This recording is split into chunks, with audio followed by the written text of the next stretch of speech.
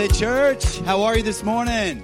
Glad to have you here. Welcome. Happy anniversary. This is a special day. If you are our first-time guest here, then welcome. You are our honored guest, our VIP, our very important person. Thank you for coming and celebrating with us this morning. We're excited to have you. It's going to be a wonderful day. So many friends, so many new faces, and so many familiar faces. And I'm excited to see what God's going to do in the future. Welcome. Hopefully you grabbed a cup of coffee on your way in. Hopefully you got a worship guide, and we're excited to kick off another new year of ministry. I really see our anniversary is kind of when our ministry year kind of kicks off and begins. And so we're excited to have you here as we begin this brand new year of ministry. I love that video for so many reasons because all the people being interviewed, they've all started coming 1 year ago last year. There's several in that interviewed, and there were several people that came. They just didn't make the cut. They just weren't pretty enough. So sorry, y'all, if you know, just kidding. That's not at all what happened. All right. No, it's not what happened. We have lots of other people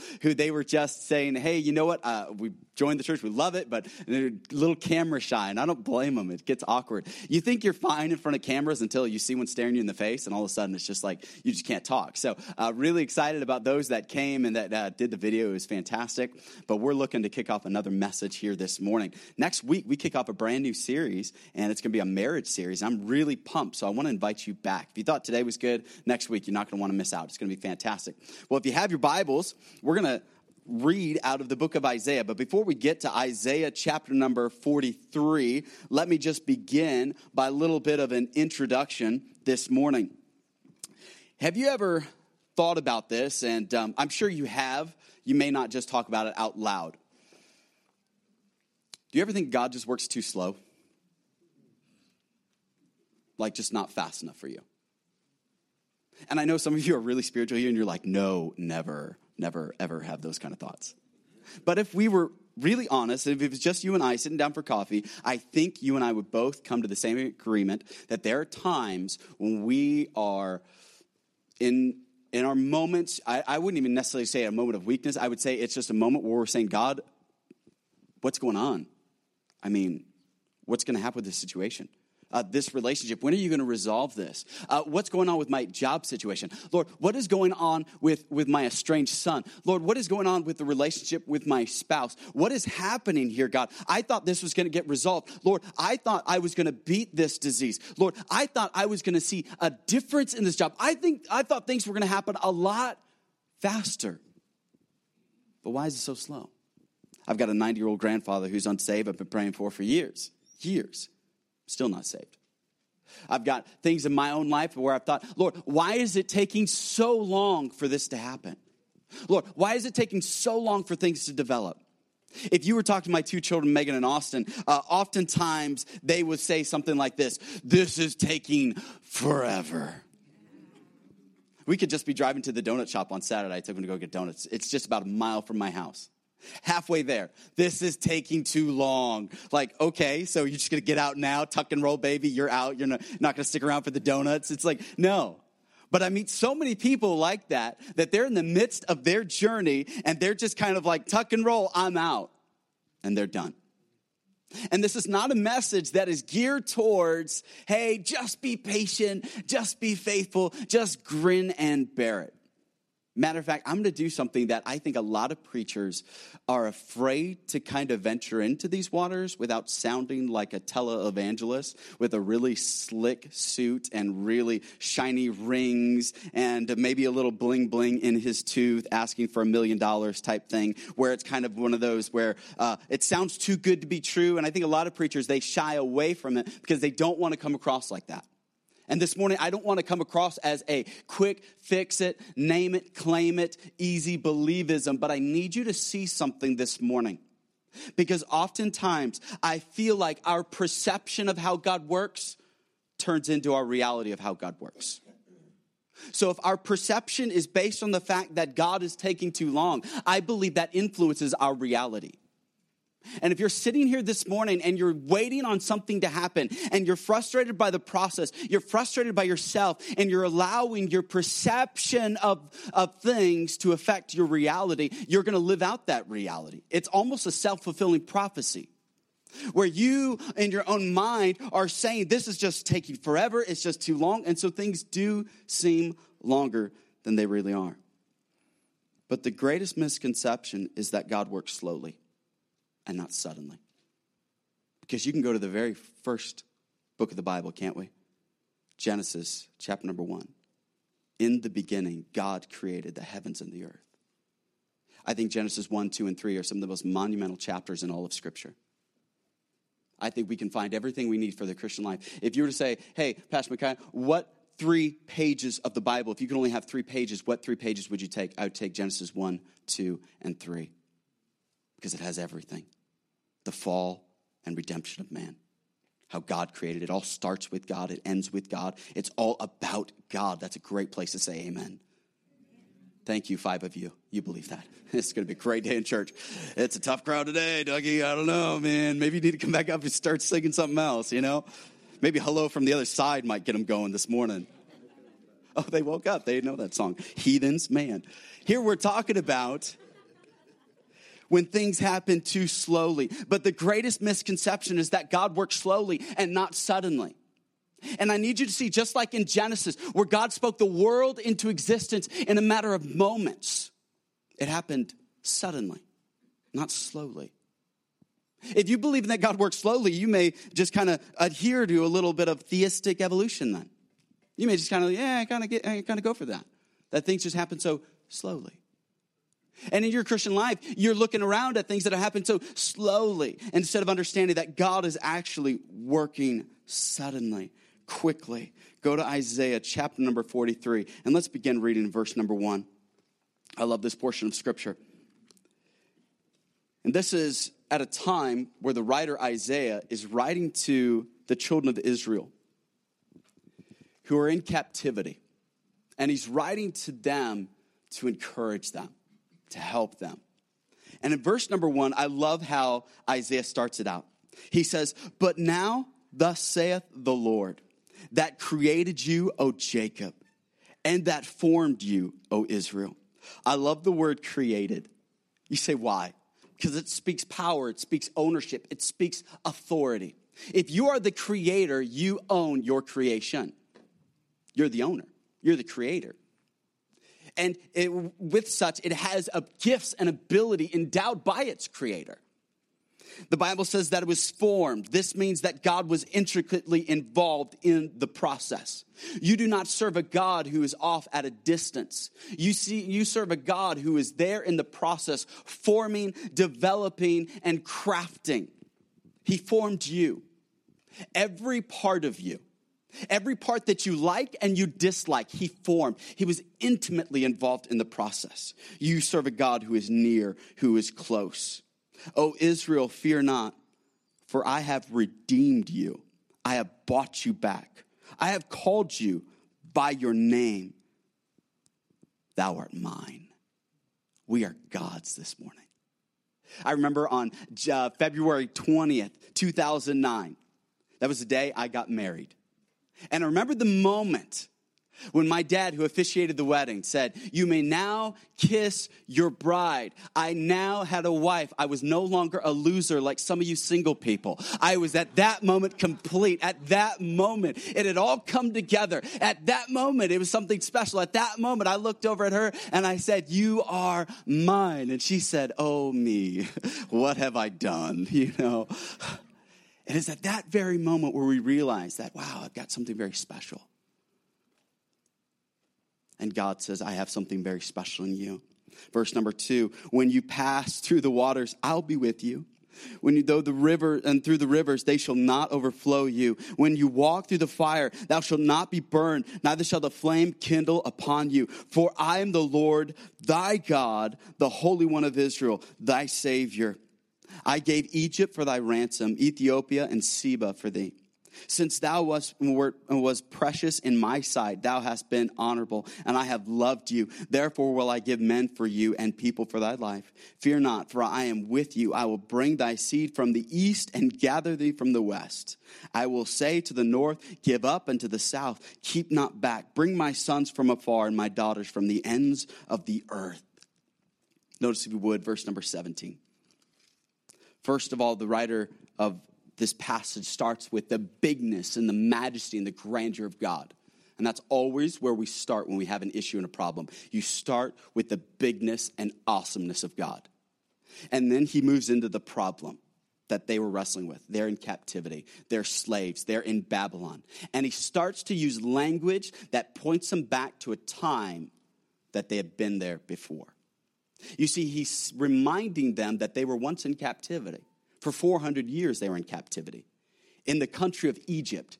And God is reminding the people, I delivered you then, I can deliver you now. Notice how he says it in verse number 18. Remember ye not the former things, neither consider the things of old.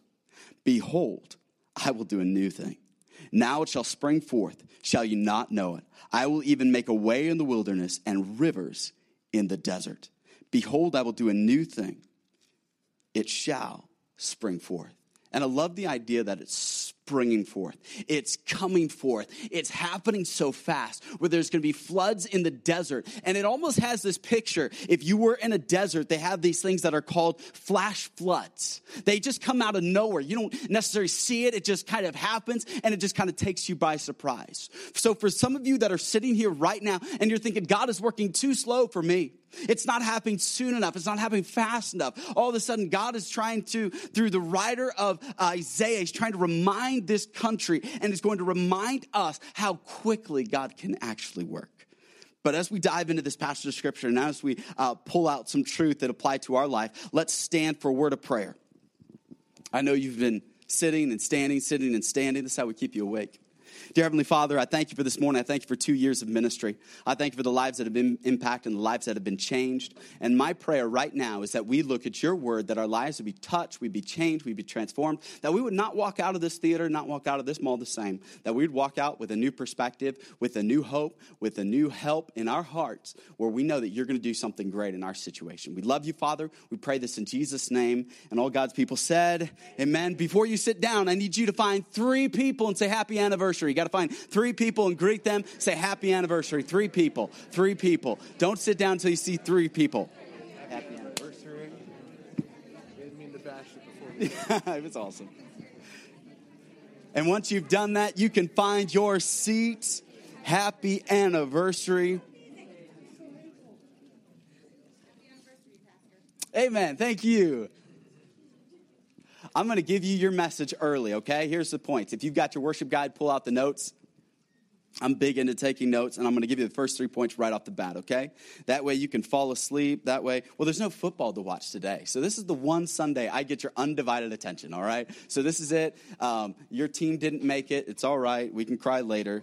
But we got somebody whose teams, they made it. Never mind. All right. There we go. Point number 1, God can. Point number 2, God did. Point number 3, God will. We're going to build off of that this morning, okay? There's a framework. And now we're going to do some work in the scripture. I hope you came to work this morning. Did you come to work in the word this morning? Or did you just kind of come with a, hey, bless me, feed me, do something if you can mentality? I'll tell you this morning, your mentality and your attitude when you come in here really, that'll show you what you'll get. You're going to leave here with what you came here with. If you came here with an attitude that, hey, I'm here to get something from God, you're going to go out with a full heart this morning. But if you came in here and you're just thinking, nah, let's see if this preacher can do whatever he can, I can't do much. I'll be honest. I won't be able to do much. I really won't. But if you came with a soft, receptive, and open heart, then God can do some incredible things this morning. First of all, I need you to see that God did. Go with me in the same passage, verse number 16 and 17. Thus saith the Lord, which makes a way in the sea and a path in mighty waters, which bringeth forth the chariot and the horse, the army, the power. They shall lie down together. They shall not rise. They are extinct. They are quenched as tow. A tow, and that scripture means a wick of a candle. They're extinguished. And I need you to see that he's reminding them of a time gone by when they were in Egypt. But just after Egypt, some of maybe our favorite Bible stories. And if you're not as familiar with it, I'll fill you in. It's the story of the children of Israel. They're coming out of Egypt. And at that point, Pharaoh had let them go, but then he's angry. He's frustrated. And so 600 chariots in Exodus, they're going to come after the people in Exodus chapter number 13. And they're coming towards the people. The people are now afraid because there is a body of water, the Red Sea, in front of them. The chariots are chasing them behind them, and they're afraid. And here God is reminding the people hundreds of years later that guess what? I delivered the people then and I can deliver you now. The chariots, they had no power. There were 600 chariots. The Bible talks about in detail in Exodus how these were choice chariots. A chariot in that day and age would be like modern day tanks kind of coming down the road, and terrifying to see them coming. The children of Israel, they were a nation of slaves. They were not an army. They were not equipped to handle 600 chariots. But even the Egyptians said, hey, we've got to stop fighting because God is fighting for the Israelites. And so God stopped the chariots. There was a great victory. And God split the Red Sea, and the children of Israel walked across dry ground. Here is God reminding the people that he can. He's saying to the people, hey, guess what? I can do these things. I can work. You see, when you look at your life filled with plans, dreams, and desires, and you see the dreams of a godly marriage, you see the dreams of raising good children, you see the desires to have all those things that God wants for you, but then over those desires, I think some of you and I, we see a word, and that one simple word is impossible. It's impossible for me to have a godly marriage. It's impossible for me to raise kids. That's what some of you are thinking right now. Then some of you, you're thinking something a little bit different. You're not thinking impossible. You're thinking it's just improbable. It's just improbable that I'll have a good marriage. It's just improbable that my kids will turn out. It's just improbable that that loved one will receive Christ and become a Christian. But then there's a third group this morning. And you're looking at the exact same problems, the exact same conditions as everybody else. You're looking at a world where it seems like divorce is happening at an alarming rate. You're looking at a world where it seems like there's all kinds of trouble. Every time you turn on the news, there's another mass shooting. There's more anarchy. There's more chaos. And you're looking at that world, and you're looking at all of its problems, and you're looking at parents who are complaining that their children aren't turning right. You're looking at couples who, honestly, my wife talked with people this week who said, somebody's trying to steal my husband. I mean, I just married this person. Somebody's out there trying to wreck my own marriage right now. And maybe you're going through a situation where everything is pulling things apart, and you're that third group, and you're saying, hey, it's not that this is impossible. It's not that this is improbable, but the things that I am facing and the dreams and desires that I have are not impossible. They are probable. They are inevitable. And I like that word, inevitable. It speaks to the fact that it's going to happen. It speaks to, and we don't use this word a whole lot in church world, it speaks to our fate. It speaks that it's going to happen. It speaks to the fact that these things can, because why? Because you and I serve a mighty God. And in verse 1, 2, and 3, it speaks about how great he is, how he's brought salvation, and how great and how strong and how powerful he is. You see, the name of God implies ability. He is called Redeemer because he redeems. He is called Savior because he saves. He is called the bread of life because he gives life. Sometimes we just casually throw out these names of God, and we stop and we don't associate the fact that the name ascribes his ability. Some of you, if I were to throw out some names, you would think immediately of their ability. If I said Michael Jordan, immediately what comes to your mind? His basketball ability. If I would throw out some musician, immediately their name, you would think how good they are with their musical ability. If I would throw out the names like Steve Jobs, immediately you would equate, hey, he's just brilliant, he's smart, technologically advanced. These thoughts come to your mind. When you think of God, what thoughts about his abilities come to your mind? And too often, I think we come to these thoughts about God and we forget that they have to do with an attribute of how he wants to work in a certain situation. Instead, we limit God by our very language. You see, God is a deliverer, but do you honestly believe he can deliver? You see, God is called master. It means he has authority over all creation. The Bible even reminds us that all power in heaven and earth is given unto me. All power. But some of you keep giving away power and thinking, well, Satan's just fighting me, and I don't know if I'm going to beat him this week, and I'm just kind of down and discouraged, and you're giving up ground to the enemy. Instead of understanding that God says all power in heaven and earth is given unto me, that doesn't leave much for Satan. If God said I took it all, that leaves him nothing. And some of us, in our very language, we're giving up ground. Our very language, we don't even understand that God can. We don't even acknowledge the fact that God can. And our language is kind of depressing. Our language is kind of like, well, if God wants to. We always say this, and I'm guilty of saying it too. Lord willing. How many have ever said the term, Lord willing? It's kind of like we're giving God an out. Why do we do that? Do we doubt God's power? Do we doubt God's ability? I mean, we read the Old Testament, and is it just a book of stories? Is it just a collection of fairy tales? Is it just like I'm reading Grimm's book of novels? Is that all it is? Or is this something that actually happened? Or do we serve a living and powerful God who can raise the dead, who can split Red Seas, who can give sight to the blind, and who can give hearing to the deaf ears? But too often I find ourselves relegating God to a small place in the corner with very little power. That is not my God. If you want to serve that God and be a weak Christian the rest of your life, you can continue living as you are.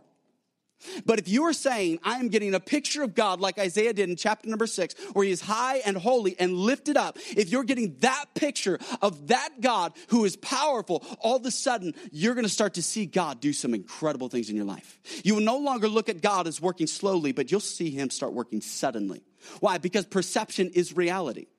And your perception of God is affecting your reality. And I'm tired of meeting so many Christians who their reality is weak, spiritual, anemic Christianity. We live in a day and age where we need spiritual giants, but instead what we have is spiritual weaklings who are cowering and running and afraid and so worried and so worked up and making sure we've got to get this president in office. Otherwise, it's all just going to go to hell in a handbasket. Hey, Christians thrived under Nero, who burned us at the stake. We can put up with whoever they want to send at us. That was a great place to say amen, church. You see, we're at a point where we as Christians, we're so worried and we find other gods that are smaller than the God. We find a small lowercase God. We may find the God of the credit card to bail us out. We may find the God of government. We may find the God of education. We may find the God of our job instead of entrusting to Jehovah God. And here Isaiah is trying to bring the people back to, because he knows they're so discouraged. He knows they are so defeated. And he's saying, I need to bring you back to who our God is. And I need to bring the church back, our church, Southridge, back to who God is this morning. I know you may be struggling with something. I know you may be discouraged about something. But you this morning need to wake up and realize who the God that is that you serve. He's powerful. He's mighty. He's omnipotent. He's uninhibited by anything the world, the flesh, and the devil can throw at him. Hey, on the cross, he conquered it all. It's done. We have nothing to be afraid of. But why do we keep walking around as if, Lord willing?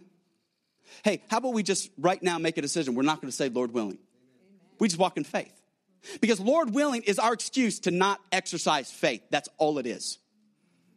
It's our attempt to sound spiritual but not acknowledge faith. And apart from faith, it is impossible to please him, is what Scripture says. Amen, church? Amen. It's impossible. So why do we keep saying, Lord willing? Let's get that out of the vocabulary. And let's say, I'm walking in faith now. I am a believer. I am born again. I am blood bought. I've got the Holy Spirit of God inside of me. I can do all things through Christ, which strengthens me. I will no longer be a spiritual, anemic Christian. I can walk out in victory. I can conquer my temper. It's not just who I am. It's not just my attitude. It's not just my faults and my failures. No. I am born again believer, and I can walk that out because I am a conqueror according to Romans chapter number 8. And we need to once again acknowledge that God can this morning. Say it out loud. God can. One more time, please. God can. I don't know if you need to wake up every morning, say it 30 or 40 times before you go to your job, and before you go to bed at night, maybe just keep saying it to yourself. God can. God can. God can. You don't know how you're going to face the situation, but God can. God can. You see, we see how strong God is, and that should humble us to the point where we realize how much we need him. See, a lot of preaching today is to build you up. I'm not interested in building you up. I'm interested in building God up. And when we see how great God is, we're going to see how small we are. And that's a good thing. Get this. The world is going to dwarf you and I. The world is big. But God dwarfs the world. He created it all. He's over it all. And God can work things out this morning. But too often it's easier to bring our theology down to the level of our reality than it is to take our reality up to the level of our theology. See what we often do? we often limit God. We take our reality and say, God is no bigger than this mortgage. God is no bigger than this divorce. God is no bigger than this drug-addicted teenager. God is no bigger than this government. God is no bigger than this. And you're bringing Almighty God down to your reality. Let's bring our reality up to God. And let's say, God, here's my reality. Here's what I live in day to day. I've got a spouse who doesn't know you. I've got children who are away from you. But I know you can do something in their heart. I know you can take care of this problem. God, I've got this disease. God, I've got this problem. I'm bringing it to you. The Bible says in 1 Peter 5:8, casting all your care upon him, for he cares for you. But a lot of times, we never bring our reality up to our theology. Instead, we're bringing it down. We're doing the exact opposite. So this morning, we've got to get back to the point that God can, but then I need you to see, secondly, that God did. God did. You see, he starts with God and then he moves into the second phase, whereas look how God saved us. He saved us from the nation of Egypt, the superpower of that day. But I love how God works, and some of you are still not convinced that God works suddenly. There's a great passage of scripture in John chapter number 2. For sake of time, we won't read it, but let me just go through it with you. In chapter 2 of John, this is the first recorded miracle of Jesus Christ.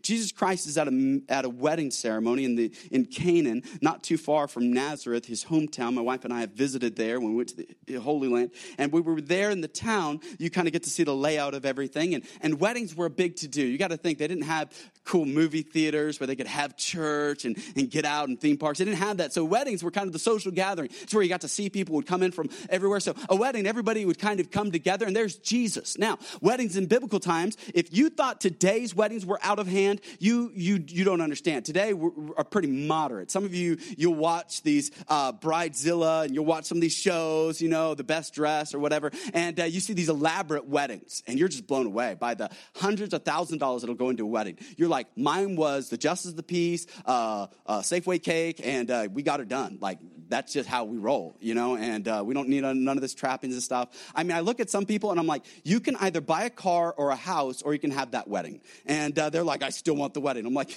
okay, not much we could do, And so the weddings back then would go on not just 1 day, 2 days. They would often go on for a week or more, depending on how wealthy the family was.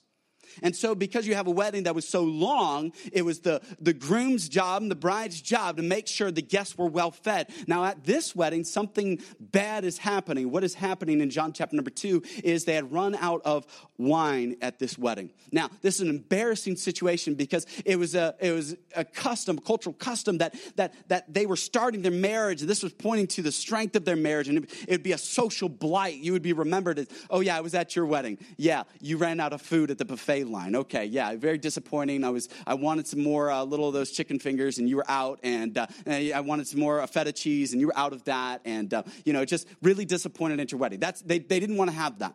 Now, I do not know if Jesus' mother Mary is a friend of the bride and groom. Scripture does not tell us, but Jesus' mom was there. And she was concerned. So she goes to Jesus, who is a part or is at the wedding, and tells Jesus, hey, Jesus, they've run out of wine here at the ceremony. And Jesus says, woman, what have I to do with you? Now, teenagers, stop for a second. We are supposed to model Jesus, but when your mom says clean up your room, do not say, and I repeat, woman, what have I to do with thee? That's how you get slapped, okay? I'm just telling you, it's how it happens. Not that I'm speaking from experience, all right? So, well, maybe.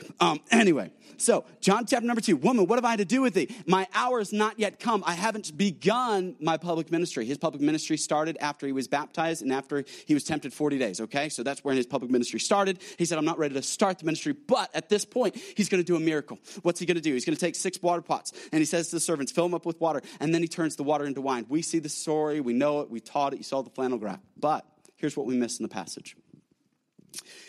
Today, by modern standards, if you're going to make a bottle of wine today with our technology and everything, it takes 4 weeks to make the bottle of wine.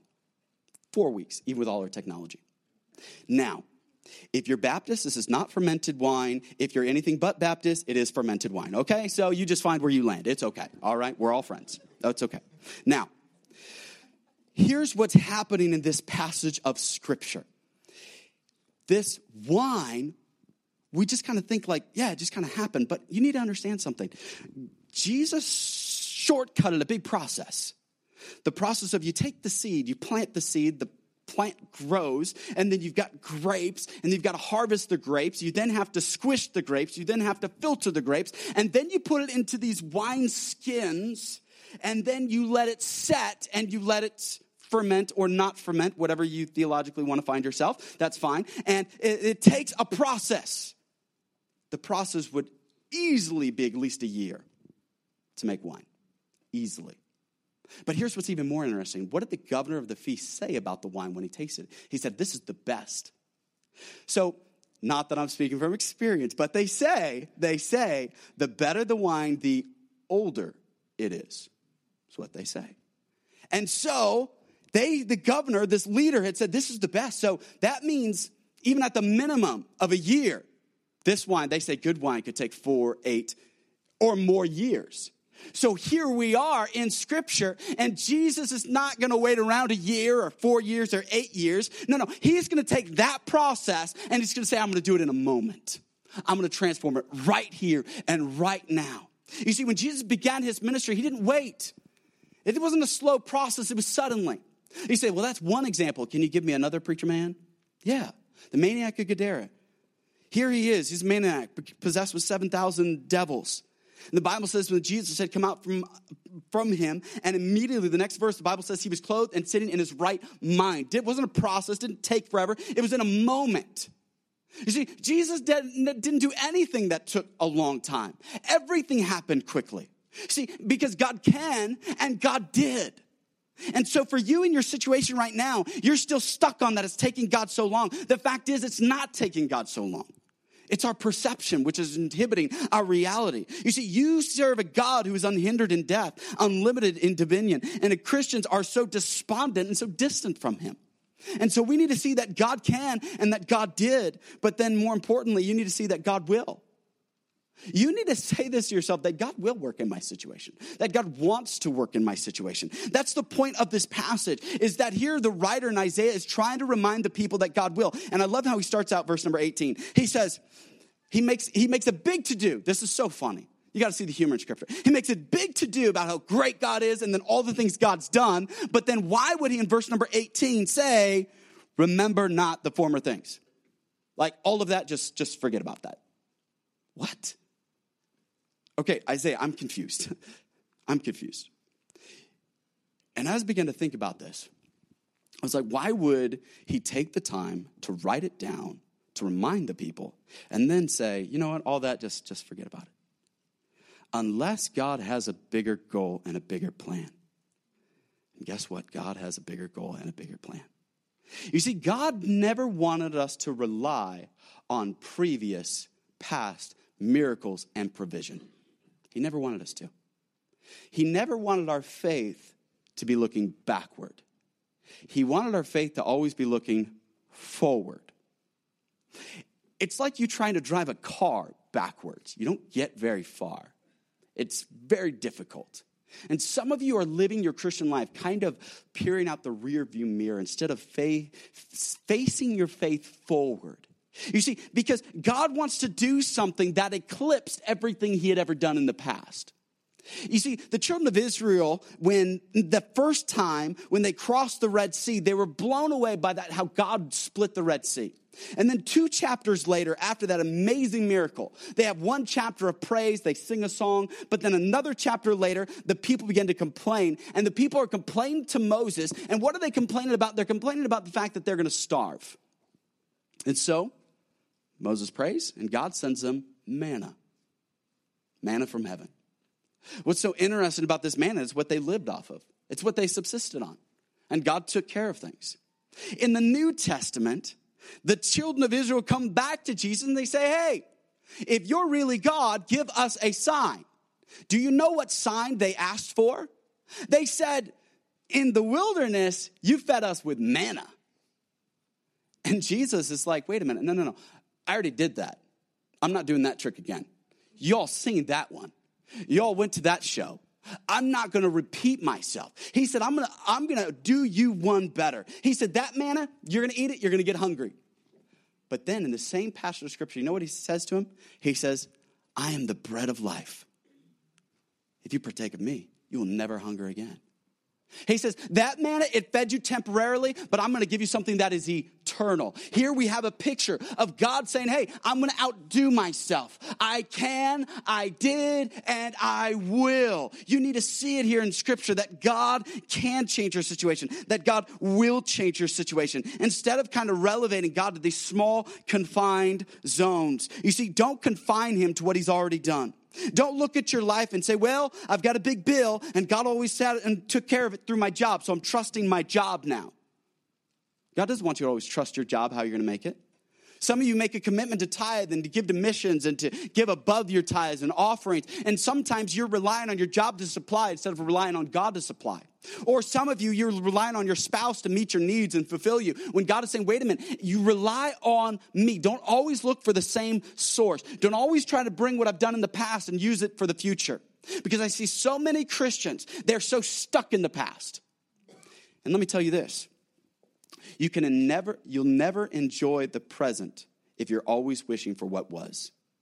You'll never enjoy what is. Some of us, we say things like, I just wish for the good old days. Oh man, back in my day. Oh man, back when Reagan was around. Yeah, buddy. And don't get me wrong, I'm all for that. Don't get me wrong. Yeah, there are some days when we were doing better. I get that. But the fact is, we're putting God in a little box when we do that. We're saying, God, yeah, you've done all these things in the past, but this is how I need you to work, and this is it. When God is saying, I don't fit in your box. I'm too big for your box. God is too big for your box this morning. Stop trying to put God in your box. That God, hey, my marriage is on the rocks, so you've got to fix it just like you did in the past. So I'm going to buy roses, get the teddy bear, show up with chocolate, throw them at her feet, get on my hands and knees, say I'm sorry, and go watch football. That's how it worked the last time. I'm going to do it again. No. She wants Tiffany's. I'm just saying. All right, just it's always Tiffany's. All right, that's the answer. It's always Tiffany's. That's free, I know. So understand that when it comes to putting God in a box, you got to get out of this mindset that this is how God works. Because God always did things differently. God always communicated with his people in a unique and amazing way. Imagine when the church first started, when it first came down. How did Jesus manifest his presence? By cloven tongues of fire. That there were literally little flames of fire sitting on people's heads. We've never seen that again in history. Why? God wanted to manifest himself in a unique way. Imagine going to that church service where literally they were saying the pastor's on fire. Like, it's not that his preaching's good. Literally, he's on fire. Like, it's there. I see it. And then they look, you're on fire. You're on fire. Everybody's on fire. What a unique service to go to. You would feel like an idiot, like I missed that service. I could have been on fire too, but I wasn't there. See, I need you to see something, that we constantly want to put God in these small little constraints instead of unlimiting God. You see, so many times we just narrow, but God wants to transcend human imagination. God wants to do something bigger. But if you look at verse number 19, the Bible says, behold, I will do a new thing. It shall spring forth. Shall you not even know it? Notice the word spring forth. That word confused me until I began to study it out just a little bit this week. And the word is a Hebrew word, spring. It actually means to sprout. And as soon as I saw that, it kind of unlocked something for me, church. Because I'm constantly frustrated with my own spiritual development. I'm constantly frustrated with my own development in the church. I'm constantly frustrated with these confines in my life and these things about me that I want to grow and develop. And I've always been frustrated because I never saw the development right when I wanted the development.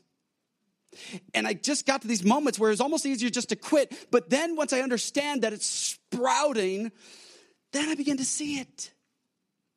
You see, when a seed is planted in the ground, it's at that point something is still happening, is it not? I just can't see it. It's hidden below the surface. But does that mean something's not happening? No, something's happening. Matter of fact, a lot is happening. We just don't see it. You see, God is doing so much in your heart and in my life, we just don't see it. And we get discouraged because we are, how shall I put it? We are progress-oriented people. We are achievement-based, success-based. We idolize achievement and success, and we don't see it right here, right now. Our children aren't exactly what we want them to be. We get frustrated when I need you to see that it's sprouting, that the seed is there, and you're saying, well, it's just a seed. It's not very strong. Have you ever walked down a sidewalk, and there the concrete is beginning to bow and buckle, and the concrete, in some points, you'll trip over it because a root, a sprout has begun to push through that hard concrete?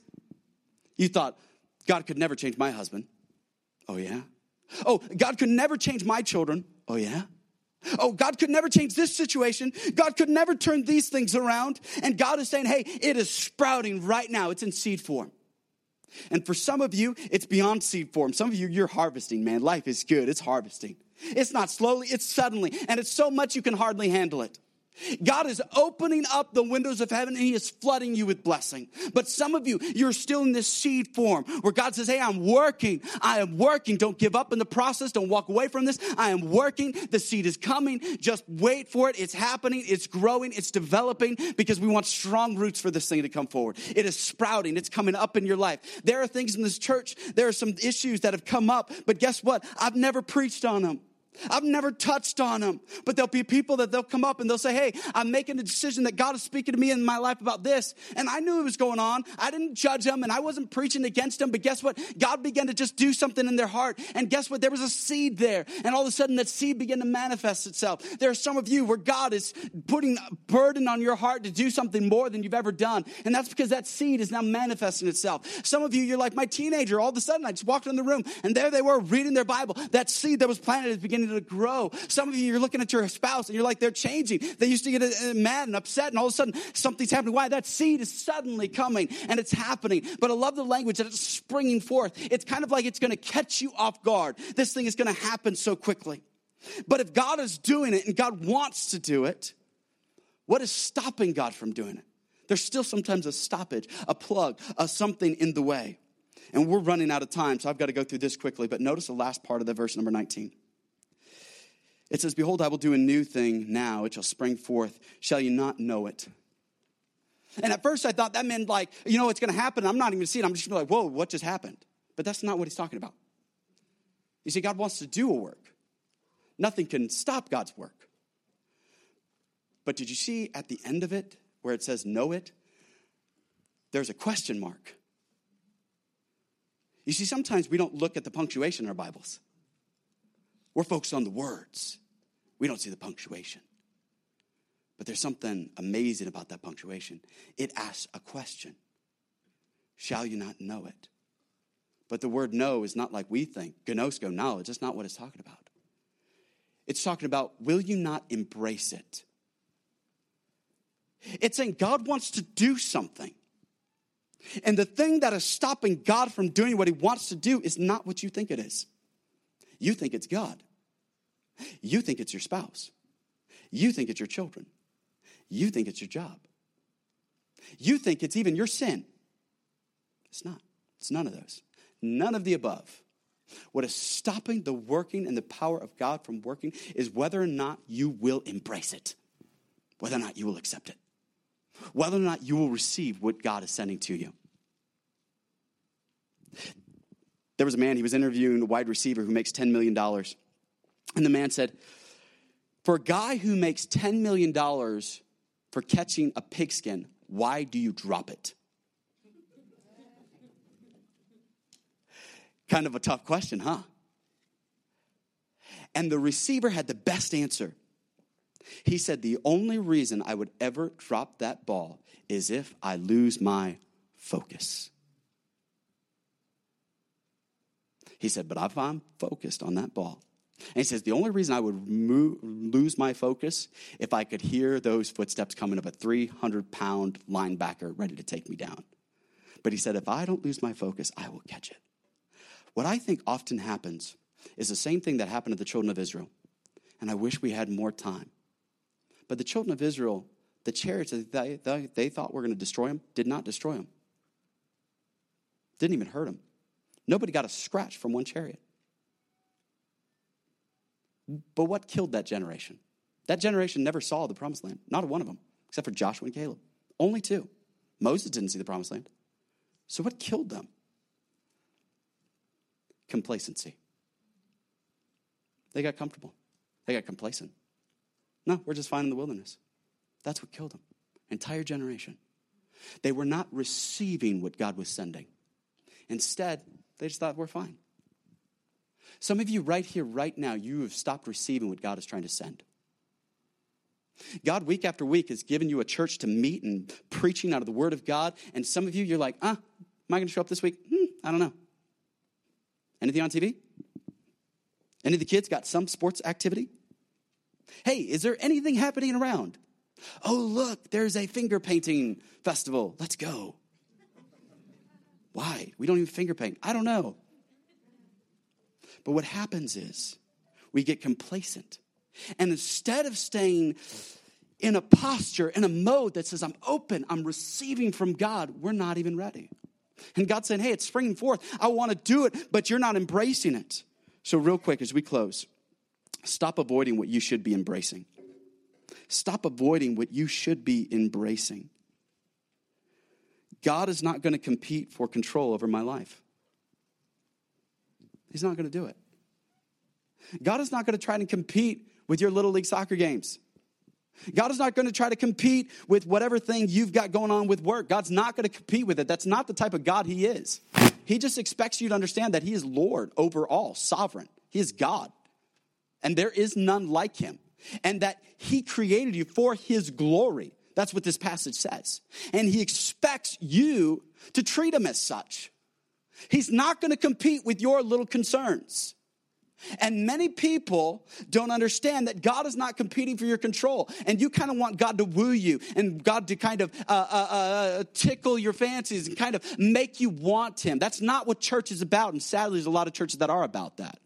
They're about what can we bait and switch and gimmick and get you in here for. But what happened to the Christians who said, hey, I'm a Christian, I'm a believer, I understand it. And God is saying this morning, then okay, then live like it, act like it, be where you should be, do what you should do. God's not going to compete for control over my life. There's lots of competing concerns. And then sadly, we often reduce God to our biggest failure and our greatest fear. You see, God does a new thing in order to produce new themes for our praise unto his glory. You know why God does new things? Not just to impress you. Because he wants you to give him praise. He wants you to always have a new song in your heart. A new reason to be grateful. A new reason to be thankful. A new reason to want to just get up and say, God, thank you for another day. Thank you for the victory you've given me in my marriage. Thank you for the victory you've given me with my children. Thank you for the victory you've given me in my personal devotions. Thank you for the victory you've given me over my sins. Thank you for the victory that you've given me in Christ. Thank you for that, and I'm going to praise you for that. When was the last time you had a new song of praise over something God had done? The Bible says his mercies are new every morning. But when we never step out, we never embrace what God wants to do, we miss out on all that God has for us. And some of us, our Christian life is so boring. We're like, yeah, I don't want to go to church. God hasn't done anything. When in reality, the fault does not lie with God. The fault is ours on the receiving end. God is sending. Are we receiving? There's so much more we could say. Let's stand, church. We got to wrap it up. I'm going to call the band back up. They're going to play again during our invitation. Can I have everybody's head bowed, every eye closed? God can, God did, and God will. But we need to stop avoiding what we should be embracing. God is calling us. He is calling you to live once again a Christian life where you embrace what God has called you to. Where you are no longer living a life that you're just pushing back against what God is doing.